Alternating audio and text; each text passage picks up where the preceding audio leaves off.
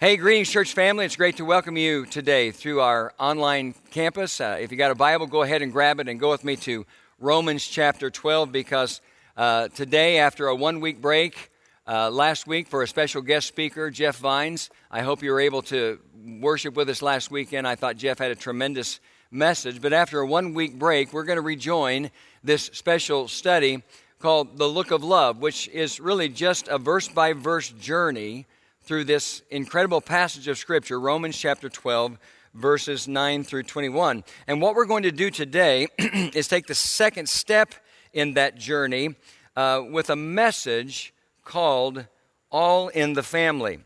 As I told you a couple of weeks ago when we began, more than anything else, this passage of Scripture shows us what love is supposed to look like in the lives of ordinary believers like you and me. And this is critical for many reasons. Let me just mention a couple by way of introduction. First, it's critical because of what Jesus said in John chapter 13, verse 35. He was with his disciples and he said, "By this will all men know that you are my disciples if you love one another." And so the point that Jesus is making is clear. Our love for one another is the living, breathing testimony to the reality of our faith. A second reason why this is important is because of what John wrote in 1 John chapter 4 and verse 8. He wrote, "Whoever does not love does not know God, for God is love." And once again, we see the reality of our faith connected to the reality of our love. But there's even more to it than that. When it comes to our lives of faith, there are many practical implications to understanding the truth that God is love. And one of them would be that because God is love, He wants us as His children to learn how to love. That means He wants us to learn how to love everyone because God loves everyone. In Ephesians chapter 5, in the first couple of verses, Paul writes and says, "Be imitators of God, therefore, as dearly loved children, and live a life of love." Now, don't you find it interesting that when Paul gives the instruction to be an imitator of God, and with all of the things he could have referenced about God, he specifically says, "and live a life of love"? He does that because God is love. Let me try to convey how important this is on practical terms, or rather in practical terms. I'm talking about living a life that's marked by love. One of the most common questions that I've been asked over the years as a pastor is this question: "Pastor, how do I know if I'm saved? How do I know if I'm a Christian?" And honestly, friends, there's really only one way to answer that question, and that's this: you look at your life and you see what's there. Because if you've been saved, which is to say if you've had a personal encounter with Christ where you put your faith and trust in Him, now your sins have been forgiven, you've been made new. And 2 Corinthians 5:17, Paul says, "Therefore, if anyone is in Christ, he is a new creation. The old is gone, the new has come." So if you've had your sin forgiven and you've been made new, then there will be genuine evidence of that in your life. Now, that doesn't mean that you're going to just immediately overnight experience some kind of spiritual perfection, but it does mean that your life will begin to change. Your thoughts will begin to change. Your attitudes will begin to change. Your actions, your conduct will begin to change. And one of the most important ways that you need to change is in the way you see and treat other people. And that takes us back to 1 John 4:8 that says God is love. And I'll say what I said earlier: because God is love, He wants us as His children to learn how to love. And that's why we're taking the time to study this incredible passage of Scripture, Romans chapter 12, verses 9 through 21, because again, this passage shows us what love is supposed to look like in the life of a believer. So if you got your Bibles open there to Romans chapter 12, then I want you to go ahead and follow along as I read the entire passage. We're not going to be looking at the entire passage in our time together today, but as I mentioned when we began a couple of weeks ago, each week as we study this, we're going to read this entire passage. It's not long. It's Romans chapter 12, beginning in verse 9, down through verse 21. Follow along. The Apostle Paul is writing, and he says, "Love must be sincere. Hate what is evil. Cling to what is good. Be devoted to one another in brotherly love. Honor one another above yourselves. Never be lacking in zeal, but keep your spiritual fervor serving the Lord. Be joyful in hope, patient in affliction, faithful in prayer, share with God's people who are in need, practice hospitality. Bless those who persecute you. Bless and do not curse. Rejoice with those who rejoice. Mourn with those who mourn. Live in harmony with one another. Do not be proud, but be willing to associate with people of low position. Do not be conceited. Do not repay anyone evil for evil. Be careful to do what is right in the eyes of everybody. If it is possible, as far as it depends on you, live at peace with everyone. Do not take revenge, my friends, but leave room for God's wrath, for it is written, "It is mine to avenge. I will repay, says the Lord." On the contrary, if your enemy is hungry, feed him. If he is thirsty, give him something to drink. In doing this, you will heap burning coals upon his head. Do not be overcome by evil, but overcome evil with good. All right, there it is. We always ask that God bless the reading and the hearing of his word. Now, the specific section of this passage we're going to talk about in our time together today is verses 10 through 13. Let me just remind you what those verses say. Be devoted to one another in brotherly love. Honor one another above yourselves. Never be lacking in zeal, but keep your spiritual fervor, serving the Lord. Be joyful in hope, patient in affliction, faithful in prayer. Share with God's people who are in need, and practice hospitality. The first thing I want you to understand about this particular section of our text is that verse 10, at least the very first part of verse 10, is the foundation for everything that we're going to talk about today. That's where Paul writes these words, "Be devoted to one another in brotherly love." Now, friends, this is God's will for us. It's what we might call a part of God's universal will, in that it's his will for all believers. He wants all believers to be devoted to one another in brotherly love. This is what God expects from us as believers. This is one of the ways we live a life of love in the world, where our love is demonstrated. We love our brothers and sisters first and foremost in the family of God. What I want to do to try to make this even clearer is I want to spend some time talking specifically about the words brotherly love that Paul uses there in verse 10. During our Faith and Family series a few weeks ago, and I even mentioned this in the introduction or the first message of this series, I talked to you about the fact that the Greeks had 4 separate words for love. Our guest speaker, Jeff Vines, last week even mentioned this truth in his message. There was the Greek word eros, which is a sexual love. There's the Greek word phileo, which is friendship love. These are obviously very simple definitions for the sake of time. There's the Greek word storge, which describes family love or parental love. And then there's the Greek word agape, which is God love. It's that selfless and sacrificial love that God has modeled for us over and over again. I know that I told you at the time that that Greek word eros is not found in the New Testament. Remember, that's the word for romantic love or sexual love. And the reason it's not found in the New Testament, at least in my mind, is probably because it had become so corrupted by the world. God created eros, or sexual love, and it's one of his greatest gifts to us, but the Bible makes it clear that sexual love is to happen and be pursued exclusively between husbands and wives in the relationship of marriage, and that has become so distorted in the world that we live in today, and it's always been distorted, or it's been distorted for a long, long time. Now, having said that, having described or reminded you of those 4 different words for love, I want you to look back with me in your Bible. I hope you've got it open, because we're just literally going to work our way line by line through this passage. I want you to look back with me in your Bible at Romans chapter 12, verse 9, and the very first part of verse 10, because that's where Paul writes, "Love must be sincere, hate what is evil, cling to what is good," and then the first part of verse 10, "Be devoted to one another in brotherly love." In those 2 verses, or rather in that verse and a half, we literally see 3 of the 4 Greek words for love. In verse 9, we see the word agape. That's the word that Paul uses when he says love must be sincere. And then when we get to the first part of verse 10, we see the words phileo, that's that friendship love, and storge, that family or parental love, in the statement or the words, "Be devoted to one another in brotherly love." In fact, we see those 2 words, phileo and storge, twice.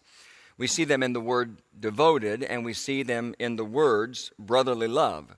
But I just want to focus on the word devoted for a minute because that's the word that describes what our relationships with each other are supposed to look like in the family of God. That word devoted is actually the combination of the two Greek words phileo, friendship love, and storge, family or parental love. And so when you read that, when you read the first part of Romans chapter 12 and verse 10, that says, be devoted to one another in brotherly love, you could literally read it like this: be lovingly loving to one another in brotherly love. But while that would be accurate, it doesn't help us capture the practical meaning of what Paul is saying.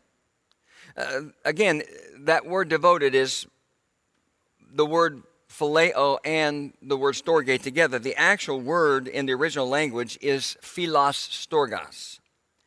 And more than anything else, and here's what I want you to understand, and this is something we need to hang on to in order to grasp this section of Romans 12, verses 9 through 21. More than anything else, that word philos storgos describes a natural family love. When Paul says be devoted, be philos storgos, be lovingly loving to one another in brotherly love, he's talking about having a natural family love for one another in the family of God.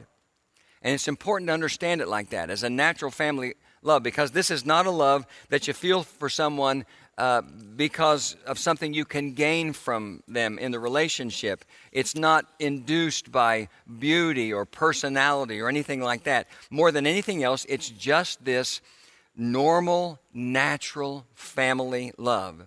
And Paul says this is the kind of love we're supposed to have for one another in the family of God.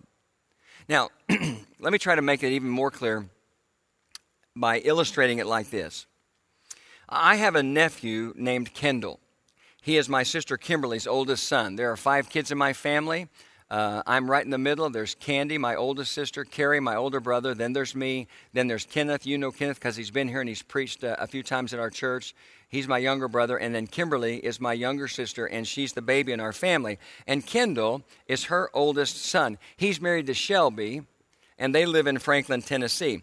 2 weeks ago, they had their first child. They had a little baby boy, and they named him Walter. I thought that was kind of an unusual name. Not an unusual name for an adult, but seemed like an unusual name for a baby. But when Kendall was a little boy, he had this favorite book series that he used to read, that Kimberly used to read to him. And there was a character in the book series named Walter that he really liked, and that's where that came from. Now, here's the thing. Walter came into the world with a little difficulty. And after he was born, he started having seizures. So early on, there were some very real and very serious questions about whether or not everything was all right with him. The hospital did a number of tests on him in the first few days of his life, including an MRI that appeared to show some damage to a portion of his brain. There was some swelling in his brain, and there were some areas that the doctors simply called bright spots that they said could be indicators of some level of brain damage. And on top of that, he was also battling some kind of infection. They weren't sure where the infection came from. So, needless to say, just hours after his birth, there was a lot of praying that began and was going on from our family. And, you know, my family on my side is not that big. Again, it's me and my 4 brothers and sisters, and then my mother. Of course, my parents have both died, but my mother had one brother, only one, and he's got his wife, and he had 3 children, and their families. Only one of them is married, and that's all there is to our family. And so immediately, when all of this started to happen, my sister Kimberly sent out a group text to all of us and began to kind of share with us everything that was going on and ask us to pray. And so we were all praying together. But here's the deal. The moment that little baby was born into our family, we loved him, period. End of story. Why? Because he was born into our family. Because he was now a part of us. I wish I had the time to show you all the group text exchanges, all the family group text exchanges that happened from the time he was born. We loved him immediately because he was born into our family. We prayed for him immediately because he was born in our family, and no challenge or deficit or special need was ever going to change that because he was born into our natural, normal family love. Let me read one of my sister's text messages. She wrote one day, one of my favorite moments was when Kendall, again, that's her oldest son, the father of the little baby, and this is something that happened right after talking to the doctor when there was still some uncertainty about Walter's health. She wrote and said, one of my favorite moments was when Kendall said, Walter is Walter. We love him more than anything, and that will never stop. That will never end. And so he was basically saying to the doctor, listen, no matter what's happened, no matter what challenges there may be, no matter what challenges he may have been born with, no matter what might be ahead of us, he's ours and we love him. That's never going to change. Well, I think everyone who's listening to me today can understand that completely. There's a natural, normal love in families, in healthy families, that can't be broken. It can't be broken. Now, the good news is the doctors ultimately determined that everything was okay with Walter, and he finally got to go home with his mom and dad, and I think we've got a picture that I'm going to show you of my sister holding him. I felt so bad for her and my brother-in-law, Mike, because, they left and they went from Oklahoma to Tennessee to be there, but because of this stinking, stupid virus, they couldn't get into the hospital. They couldn't be with him. They couldn't see him or hold him for a long time. And so I was so grateful to see that picture of her getting to hold him. Now, he's going to have to be on an anti-seizure medication for a little while, but the doctor said that everything seems to be okay. And here's the point of the story. Normal, natural family love is a powerful thing. I've told you before, and I just reminded you, I have an older brother named Kerry. He's 17 months older than I am. We shared a bedroom together our entire lives, all the way up until he graduated from high school. We were one grade apart in school our entire lives. And here's the deal. My brother Kerry and I love him, but he and I growing up, we were as different as night and day. And because of that, we fought all the time. And friends, from the time we were little, even up in teenage years. And when I say we fought, I'm telling you, we fought all the time.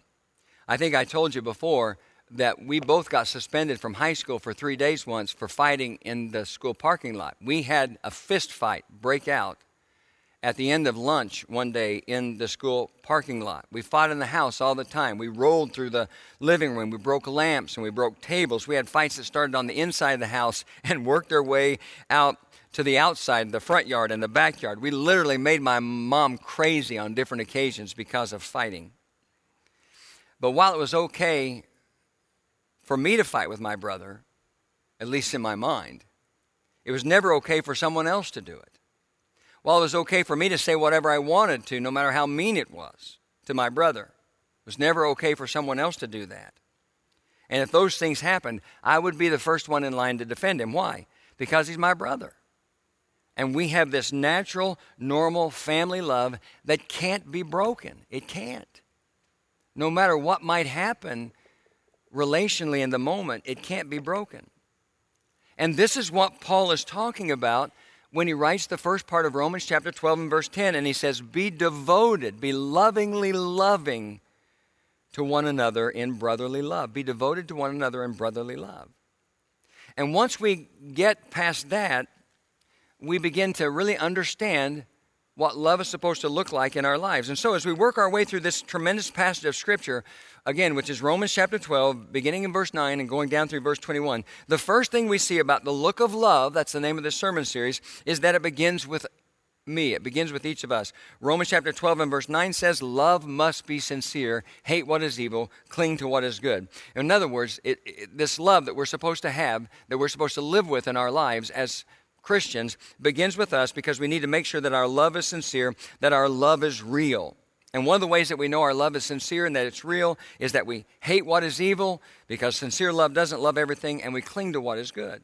That's what we talked about 2 weeks ago when we began. Then the next step And this is where we are today, is we are to be devoted to one another in brotherly love. And so while the look of love begins with us, love must be sincere, it then begins to work its way out into the world. And as it begins to work its way out into the world, it begins inside the family of God. It begins with our relationships with our brothers and sisters in Christ. And this is just another reminder of the importance of what Jesus said to the disciples in John 13 and verse 35. He said, "By this will all men know that you are my disciples, if you love one another." He said, "A new command I give you, love one another as I have loved you, so you must love one another." And then he said, by this love, will all men know that you're my disciples, if you love one another. Again, this is the will of God for all of us.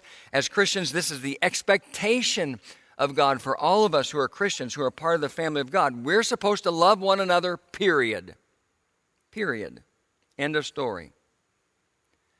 And once Paul establishes that in the first part of Romans chapter 12 and verse 10, be devoted to one another in brotherly love, he goes on in the latter part of verse 10 through verse 13 to show us exactly what it looks like. And friends, he mentions 9 things. But I don't want you to get nervous about that. I'm going to mention each one of them. I'm going to do it really quickly with just a little bit of commentary. And then I'm going to come back to that foundational idea of this natural, normal family love that I illustrated to you just a moment ago. So, look back in your Bible there, and let's just work our way through the text. So, in verse 10, 2 weeks ago, we started in verse 9, love must be sincere, hate what is evil, cling to what is good. Love starts with us by making sure our love is real. And then verse 10, the first part, be devoted to one another in brotherly love. And now we begin to see what it looks like. The first thing he mentions is honor one another above yourselves. That's what we might call Romans chapter 12, verse 10b. And what that means more than anything else, friends, is that our love for each other needs to be marked by humility. A humility that says, I'm going to put you first. And I think that's perhaps the greatest test of humility in the life of a believer, a willingness to put others first. And if you think about it, you can see how important this is in the family of God. You can see how important it is in a local church, in a local spiritual community. Think about our church right here. We have this large church filled with a lot of people, this large multi-generational church right here in Greenwood that now spills over into separate locations around the city of Indianapolis. Well, how can a large multi-generational church experience unity when you're going to have people who have so many different opinions and so many different preferences and on and on and on?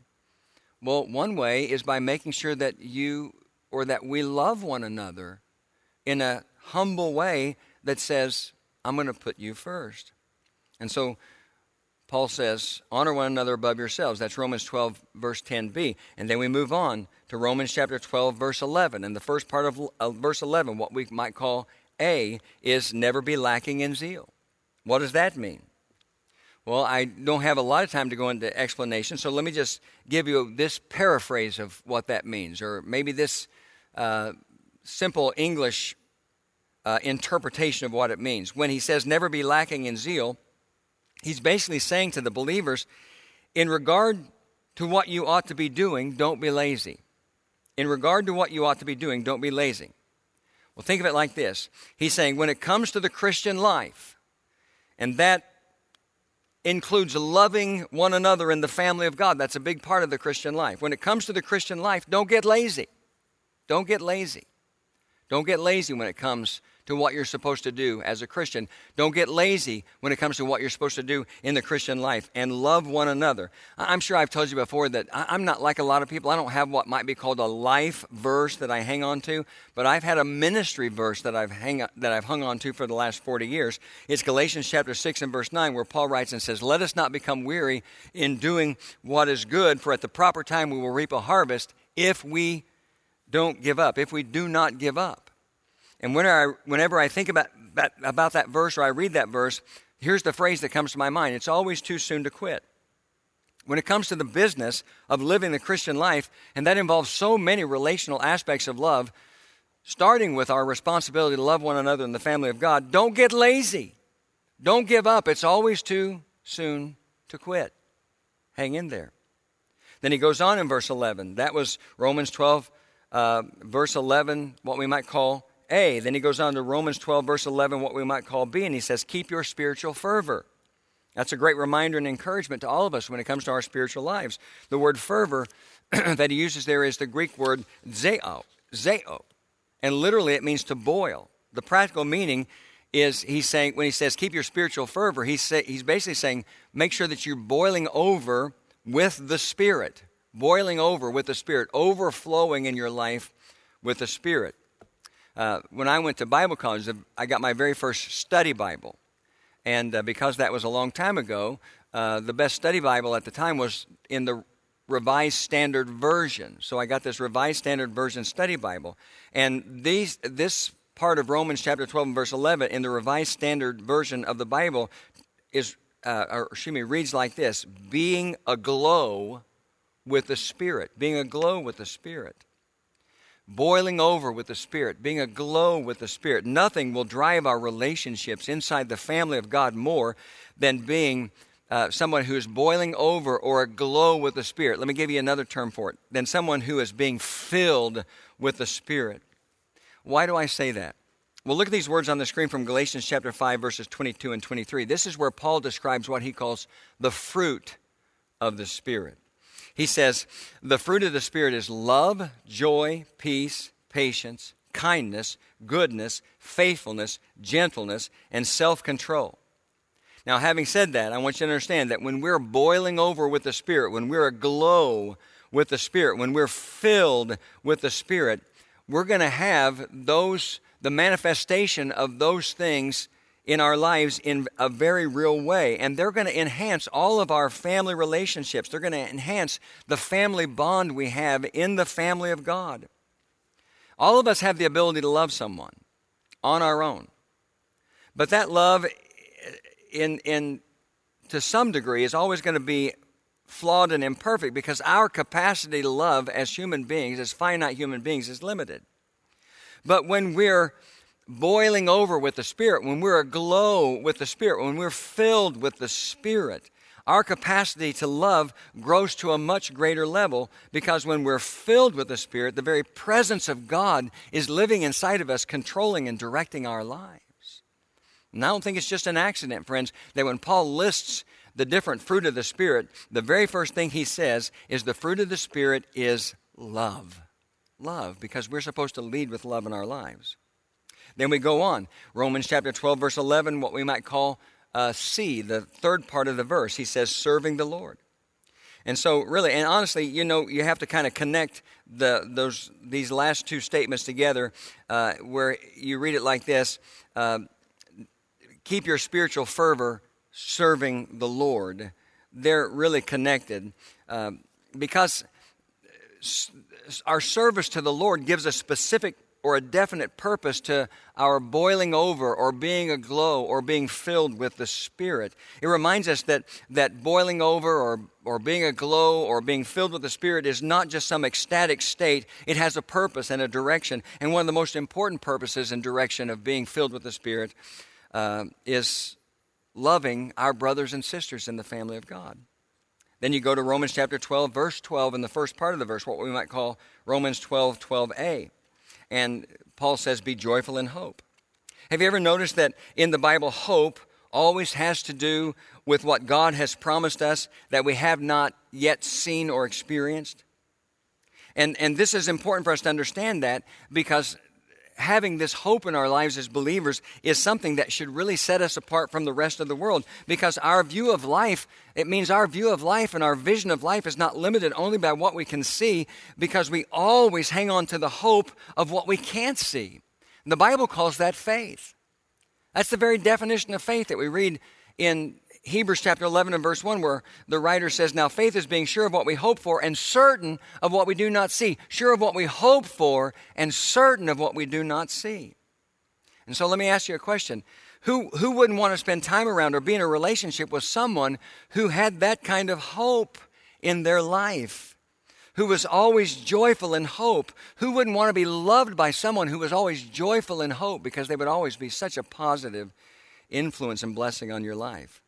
And then you go on to Romans chapter 12, verse 12, what we might call B. And he says, not only are we to be joyful in hope, but he says we're to be patient in affliction. And honestly, this is the other side of being joyful in hope. If you look at it like a coin, one side would be being joyful in hope, and the other side of the coin would be being patient in affliction, because sometimes as we wait in hope for God to reveal his blessing, for God to reveal his plan, for God to reveal his reward, we can suffer. Sometimes as we wait, we can suffer in different ways. But we need to be patient in our suffering, not because we're resigned to whatever's going to happen is going to happen attitude, but because we trust in the wisdom of God and the plan of God. And so in patience, we know that ultimately he's going to show up, and ultimately he's going to make things right. Ultimately, he's going to bring some kind of a blessing into our life or the lives of others. And so we're patient in affliction. And who wouldn't want to be around somebody who had that quality? Who wouldn't want to have a relationship with somebody who had that quality? That could have a tremendous impact on our lives. We go on, and now Romans chapter 12, verse 12, what we might call C, the third part of the verse, he says, be faithful in prayer. And the basic meaning here is simple. It's just no matter what, whatever happens, we continue to pray. We never, ever stop praying. And we don't just pray for ourselves. We pray for others in the family of God because we love one another. We're devoted to one another in brotherly love. Then you go on and you get down to verse 13, and he says, share with God's people who are in need. And so we're just reminded that as we're a part of the family of God, we have a responsibility to be generous. We demonstrate our love for one another in the family of God by being generous when we become aware of needs. And while the word generosity makes us think immediately about money, generosity can come in a variety of different ways. There's a variety of ways we can be generous with one another in the family of God. And this is a responsibility we have in the family of God. I think about what Paul wrote in Galatians chapter 6 and verse 10 when he says, therefore, as we have opportunity, let us do good to all people. And then he added these words, especially those who belong to the family of God. We have an opportunity, or a responsibility rather, when we learn of opportunities and needs to be generous with the family of God. And then finally, in the last part of Romans chapter 12 and verse 13, he just says, practice hospitality. And that word hospitality that Paul uses there is an interesting word in the original language of the New Testament. It's the Greek word philonexia. And so it comes from the word phileo, which again is one of the four Greek words for love. It's friendship love. And then that word nexia really is a reference to strangers. And so literally the word hospitality here means love to strangers. And you know what that means, friends? And this is one of the great things about the family of God. Okay? One of the great things about the family of God is it stretches beyond the people that we see and that we know all around the world to everyone who is a believer. And so there are going to be people in the family of God that we don't know, but we still have an obligation to love them as a brother and sister in Christ. And a part of that love sometimes needs to be demonstrated through hospitality and caring for them and providing for them, and on and on and on. Well, I know I did that really quickly. I hope that gives you a little bit of a better understanding about what this love that we are supposed to have for one another in the family of God looks like on a practical level. But I went to them quickly so I could close by once again going back and talking for just a few minutes about the very first part of our text where Paul writes and says, be devoted to one another in brotherly love. And this is something that's kind of been pressing on my heart for the last couple of weeks. Let me just ask you a question. What are we going to do as Christians, as brothers and sisters in Christ? What are we going to do to develop and live out that natural, normal family love that God commands? That love, like I illustrated in my physical family when my nephew's baby was born. And the reason why I ask that is because when someone is born into the family of God, it's not like a baby being born into our families. We don't necessarily just automatically love all of our brothers and sisters in Christ because, some people are difficult to love. And when I say some people are difficult to love, just to be clear, I'm talking about people like me, because I know sometimes I'm difficult to love. So what are we going to do? What's it going to take to love one another in the family of God? What's it going to take for us to love one another in this church that we're a part of, this spiritual community that we're a part of here in Greenwood, Indiana and Indianapolis, Indiana? This multi-generational church, so people of all ages, from all different kinds of backgrounds, with all different kinds of preferences and all different kinds of opinions, and on and on and on. What's it going to take for us to love one another in the family of God? Well, this is the only answer that I could come up with. It's going to take enough spiritual maturity to choose to love one another. Have you ever gotten mad at someone in your physical family? Did you ever stop loving them? You ever been disappointed by someone in your physical family? A spouse, children, a brother, a sister, aunt and uncle, cousin, whoever it might be? Did you stop loving them? Ever disagreed with somebody in your physical family? Did you stop loving them? You ever been hurt by someone in your physical family? Did you stop loving them? We need to embrace that same commitment to love in the family of God. I know that those kinds of things have happened in our families, all of our families. They've happened in my family. Over the years as a pastor, I've had untold numbers of conversations with parents who are hurt and devastated by decisions that their children have made, directions that their children have taken in their lives, things that their children have forsaken and neglected in their lives. And the reason why their hearts are so broken is because they still so desperately love their children. We need to embrace that same commitment to love one another in the family of God. That natural, normal family love. Can I be brutally honest with you for a minute as we close? There are a few things that have disappointed me more over the years as a pastor in the local church than the way Christians sometimes treat other Christians. And I've seen a lot of disappointing things over the past 40 years of my life. I mentioned earlier I thought our message from our guest speaker, Jeff Vines, this past week was really powerful. And let me tell you one of, if not the most impactful thing that he said, at least to me, and I'm sure it was just the way that it hit me. Toward the end of his message, he said, we don't need to die for temporary kingdoms. We need to live for eternal ones. I think one way he said it was, we don't need to keep dying for temporary kingdoms. We need to start living for eternal ones. And the reason why that impacted me the way it did was because of all the times, because I've been thinking about this message for a couple of weeks, is because all the times I've seen brothers and sisters in Christ fall into disagreements about different things, and it's almost never about biblical truth or biblical interpretation or doctrinal purity or anything like that.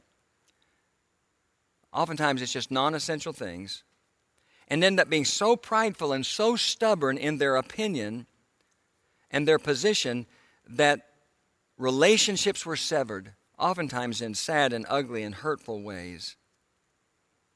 Now, I'm not saying that there aren't, at times, legitimate reasons why relationships end. But pride and stubbornness over nothing more than matters of opinion shouldn't be one of them. And here's the truth. As a part of the family of God, as brothers and sisters in Christ, we're going to end up spending eternity together. And I have to believe that it genuinely grieves the heart of God when he sees us divided and dismissive, when he hears us say hurtful things about one another. I have to believe that genuinely grieves the heart of God, who wants us. This is what he wants for us. This is his will. It's communicated to us through the pen of the Apostle Paul. He wants us to be devoted to one another in brotherly love. He wants us to be lovingly loving to one another in brotherly love. And so that's my strong encouragement to everyone today, and to start with myself, because I'm guilty of this so much of the time. What we learn about this love that's supposed to characterize our lives in Romans chapter 12 so far is that it begins with us. Our love must be sincere, genuine, real.